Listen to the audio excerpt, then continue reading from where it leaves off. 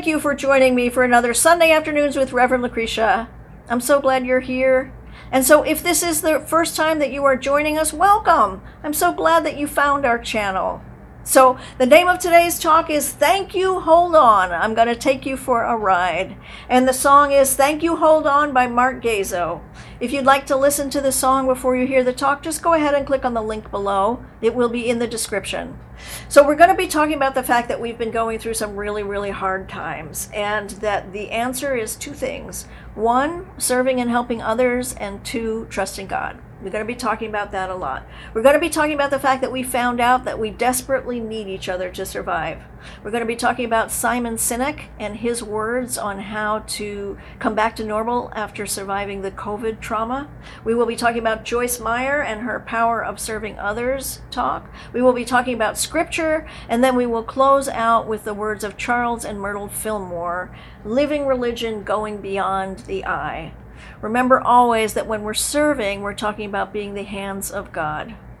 So before we go any further, let's just go ahead and look at some of these lyrics so we can understand what a wonderfully perfect song this was for the talk that we're doing. Thank You, Hold On by Mark Gazo. So this is one song from the rock opera that he wrote, The Show, A Legacy of Redemption. I will be putting information in the description below so that you can find out more information about the show as well. Yeah, Jesus said, thank you, hold on. I want to take you for a ride, but you're going to have to show me you care if you want to be by my side. Jesus said, thank you, hold on. Don't you ever fear. You know that I love you always. I really want you here with me. Hey, Moses, got a job for you, said the burning bush on fire. Put on your shoes, dig up a stick. You're going to free some Jews before you retire. Go tell Pharaoh, let my people go. Write down my laws and commands. Wander around the desert for 40 years. Hope you're not allergic to sand. Jesus said, thank you, hold on. I want to take you for a ride. But you're going to have to show me you care if you want to be by my side. Jesus said, thank you, hold on, don't you ever fear. You know that I love you always. I really want you here with me. So we're going to be talking about the four themes. The first is hold on for the ride. The second is show me you care. The third is don't ever fear. And the fourth is I love you always. So we're going to be talking about COVID a lot. So we're going to be talking about the words of Simon Sinek. He is an author and a coach. He is a writer of 3 books. His TED Talk that he did in 2009 is the third most watched TED Talk in the history of TED, with over 40 million views. It has been subtitled in 47 different languages. 3 of his most popular books are Start With Why, Leaders Eat Last, and Together Is Better. So we're going to start this talk with the roller coaster part, and that will take us to the service part. Hold on, I'm going to take you for a ride. So here we go, we're going to talk about COVID. Over the past 17 months, COVID is the largest single force of change that has happened in the entire world.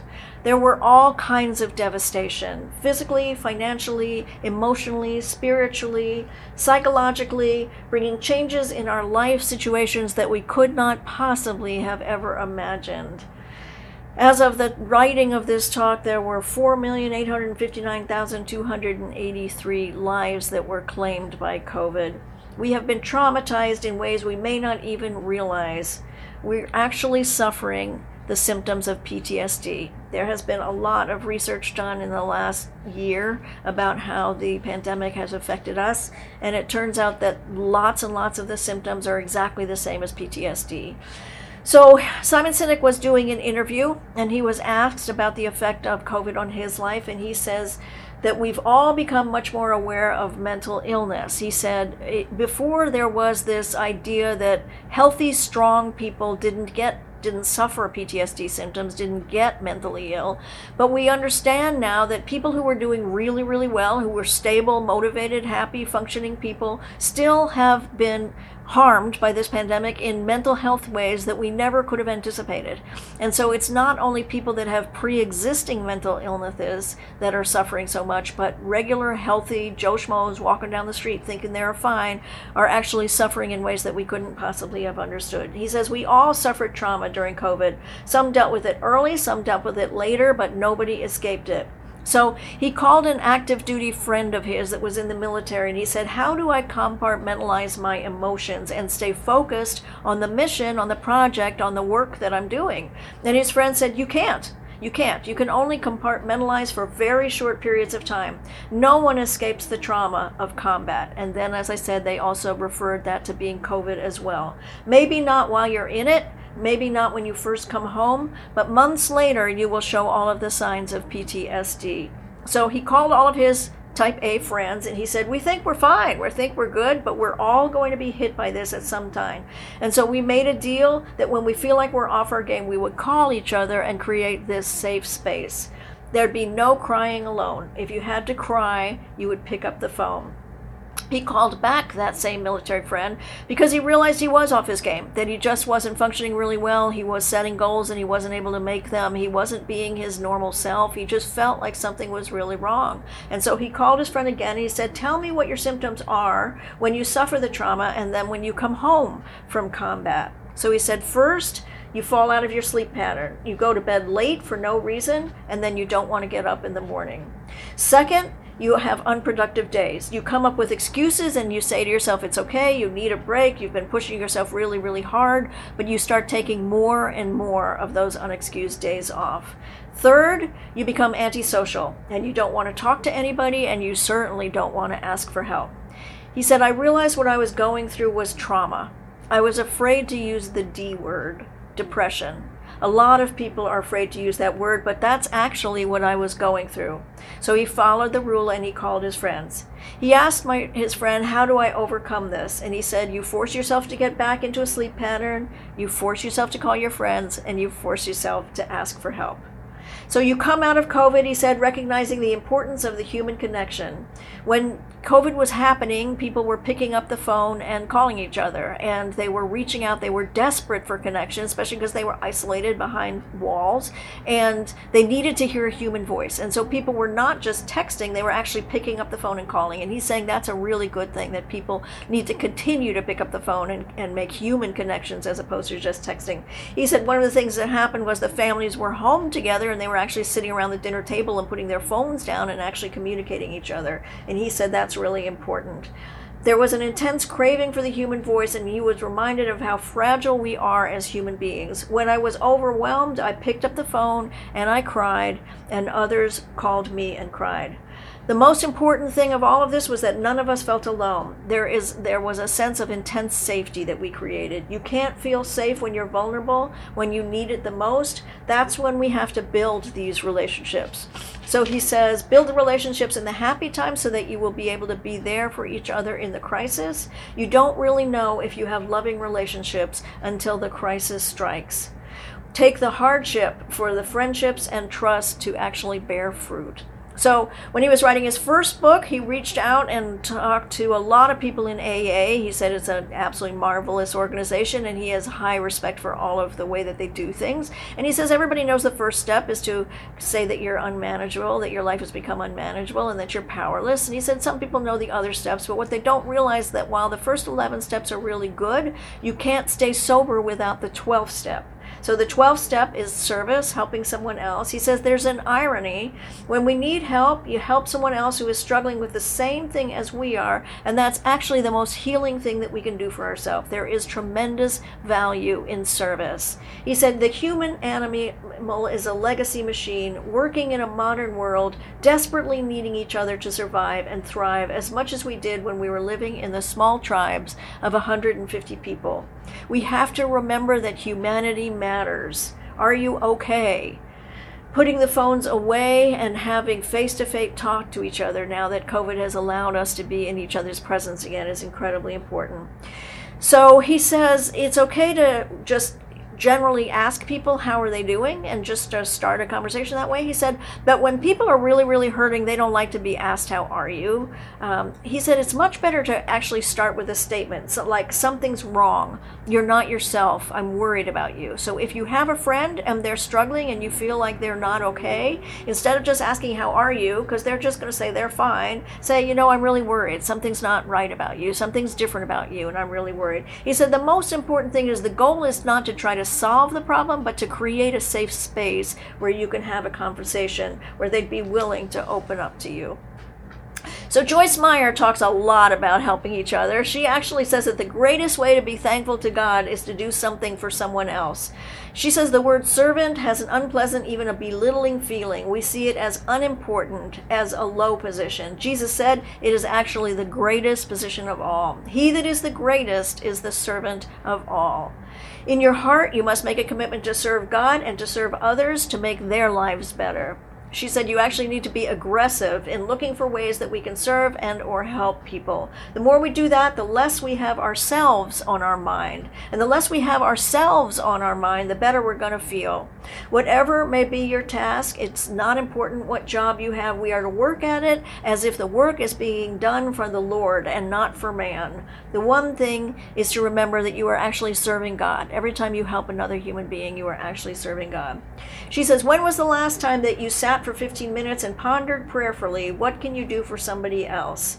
You will get the answers and you will get really excited. And we know when you get really excited, that's actually the Spirit of God in you. That's when the Spirit of God is coming forth. When you say, thank you, God, for what you've done in my life, ask, show me some way that I can be helpful today. This will maximize your joy and add to your life. We are so focused on what we want and we need, but that doesn't actually increase our peace or our joy. In the midst of your own deal you are going through, say this. This is hurting me and hard for me, and I've prayed about it, but while I'm waiting for the answers and I'm waiting to get a breakthrough, show me somebody else that I can be a blessing to. In Galatians 5:13, it talks all about the fact that we need to serve one another, that you cannot separate love from serving and giving. So when you're going through a challenge, remember, you may feel like what's going on with you can't understand it, but remember that it's not your job to understand it. She says, when everything in your life is shaking, only real answer is to trust God and to keep on trusting. You need to remember that when you're going through now, you can't understand it all. Later on, it will make sense. Remember in the song, it says, don't you ever fear, you know that I love you always. So it's about trusting that even though we can't see the end of the road, we have to trust that God wants only our best and highest good. A lot of things that you think are terrible, actually in reality are good. What isn't good can change into something good. So remember all of the hero stories. I talk a lot about hero stories, and you can see that people go through these horrible, horrible experiences that they can look back on and say how horrible, but they were transformed in the midst of them. And so remember that sometimes something good can come out of them, but you have to trust God. She talks a lot about the fire of God. When the fire of God comes into your life, it's going to be painful because before it's going to be pleasant. But in the song it says, we're going to take you for a ride, and you just have to understand that you have to get through that ride. So she talks about the fact that she was in pain for long periods of time, that she had very, very severe, long-lasting back pain, and she eventually had to have hip replacements, but the pain lasted for over 20 years. She said it was physical, but it was also emotional, but the pain, she realized, can transform. She said, ask for the prayer, send your fire. Shake everything in life that can be shaken so that only what remains is what is steadfast. God, you do what you want to do in my life. You know, we always talk about thy will, not mine, be done. No matter how many pieces your life is in, with God's help, you can always rebuild it. God will find somebody he can love you through, and he will meet your needs if you just trust him. Remember, God works through people, us. We are his hands and feet on the ground. He works through us to show love and to do healing. Trust in the Lord and do good. That is a two-step plan. While trusting God, you are sowing good seeds in somebody else's life. You can't fix your own problem, but you can help somebody else, being a harvest in your life from the seeds that you sow. No matter how bad off you are, you can always find something to do for somebody else. So let's go right into scripture from there. 2 Corinthians 9:12 says, so two good things will result from this ministry of giving. The needs of the believers in Jerusalem will be met, and they will joyfully express their thanks to God. Colossians 3:23, whatever may be your task, work at it heartily from the soul as something done from the Lord and not for man. Remember, we were just talking about that. Galatians 5:13, for you, brethren, were called to freedom. Only do not let your freedom be an incentive to your flesh and an opportunity or an excuse for selfishness, but through love you should serve one another. And Psalm 37:3, trust in the Lord and do good. Those were the words came from. Joshua 24:15, choose this day whom you will serve, but as for me and my family, we will serve the Lord. Proverbs 3:5, trust in the Lord with all your heart. Do not depend on your own understanding. Seek his will in all you do, and he will show you which path to take. And Psalm 118:6, the Lord is for me, so who will I have to fear? So we're going to go ahead and talk about the work of Charles and Myrtle Fillmore. Service was always part of the journey. So there was an article read by Reverend Kelly Izola. She is a teacher, and she teaches wholeness classes and healing classes at Unity Village. She also writes books. And she reminds us that Myrtle, who is the co-founder, had TB, and her prognosis was very, very bad, and she was able to heal herself through her prayer work, and that's how all of the prayer ministry started. In 1886, she went to a lecture, and it was not just heal thyself, but heal life collectively. So Myrtle wrote the book, How to Let God Help You, and Myrtle Fillmore's Healing Letters. She says, any healing experiences must include being in service to others, offering your gifts, helping others see their own divinity, and giving of your resources. In the Healing Letters, she writes, we need to round out, to develop all our faculties and powers to do that which brings us closer to humanity and that which increases what the world needs most. The fifth principle of unity is it is not enough to understand spiritual principles, we must live the truth that we know.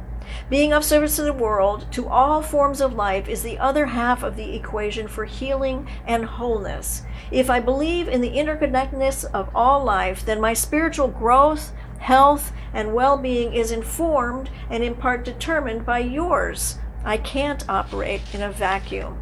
Charles called unity a living religion, learning and practicing spiritual principles for meaningful and abundant life. So she had access to Reverend Kelly had access to a lot of Myrtle's unpublished works because she worked at Unity, and so she read them all and she came up with this understanding that throughout the writings she talks about the fact that we exist to express God. In 1890 Myrtle wrote, we are creation. We exist or show forth our Creator. Exist means to show forth. We were told that all those seeking healing, being in service is a necessary part of the healing journey. That is what going forth means. We don't just focus on the inner world. We are to do what humanity needs most, she says. It's about going beyond affirmations, outside the four walls to be in service. Divine love through me blesses and multiplies you. Consider honestly and impersonally just what there is greatest need of, where you are or elsewhere, and then ask the Father to help you get into that line of expression and service. Charles said, blessings of every kind in mind, body, and affairs come to us when we consciously serve as the hand of God. The very act of giving opens our mind to the truth of all life. The mind is thus released from pressures that would otherwise block the inflow of God's blessings. Knowing our hands to be the hand of God, hold in consciousness all the ideas of God, such as life, intelligence, love, faith, understanding, and wisdom. Serving consciously as the hand of God, we share divine substance with others, and such giving causes our affairs to show forth more prosperity, success, and harmony. So here's what I know. COVID is the most destructive force we have ever witnessed in our lifetimes. Millions of people have died. There are casualties in many other areas. There's been loss of income, loss of stability, but also emotional and spiritual exhaustion. Never knowing what was going to go wrong next, a feeling of constant fear and gloom, and a feeling of constantly being in a state of combat. We all experienced trauma. As I said, there is research now that shows that many people are suffering the symptoms of PTSD because of COVID. Probably the biggest trauma is being separated from each other and isolated. And in the worst case scenario, even worse than that, being separated from your faith in God. We learned that we need each other to feel whole. Part of getting back to whole is by helping and of being service to others, healing our sense of isolation, and with that, we get back to trusting God. If you are not fully there yet, remember that this is a journey. It is not a one-time event. I'm going to take you for a ride, the song says. It's a roller coaster, but always remember, always, the other words. Don't you ever fear. You know that I love you always. God lives in us, around us, everywhere that we go. He lives inside of each of those people that we serve as we get closer to God and to each other by giving of ourselves from our hearts. Thank you, God, for loving us so much. And thank you, God, for the ride. And so it is. Remember, at all times, the power is in you. It always has been, and it always will be. I really would like to hear your comments. If you were impacted by COVID in ways that I haven't described, please let us know so that we can join a community and help each other. Were there financial, emotional, psychological, physical strains that you went through? Did they leave a mark on you that you're just now discovering how to deal with? This is a community, and I'd love to hear from you. Thank you so much. I send you on your way with many blessings.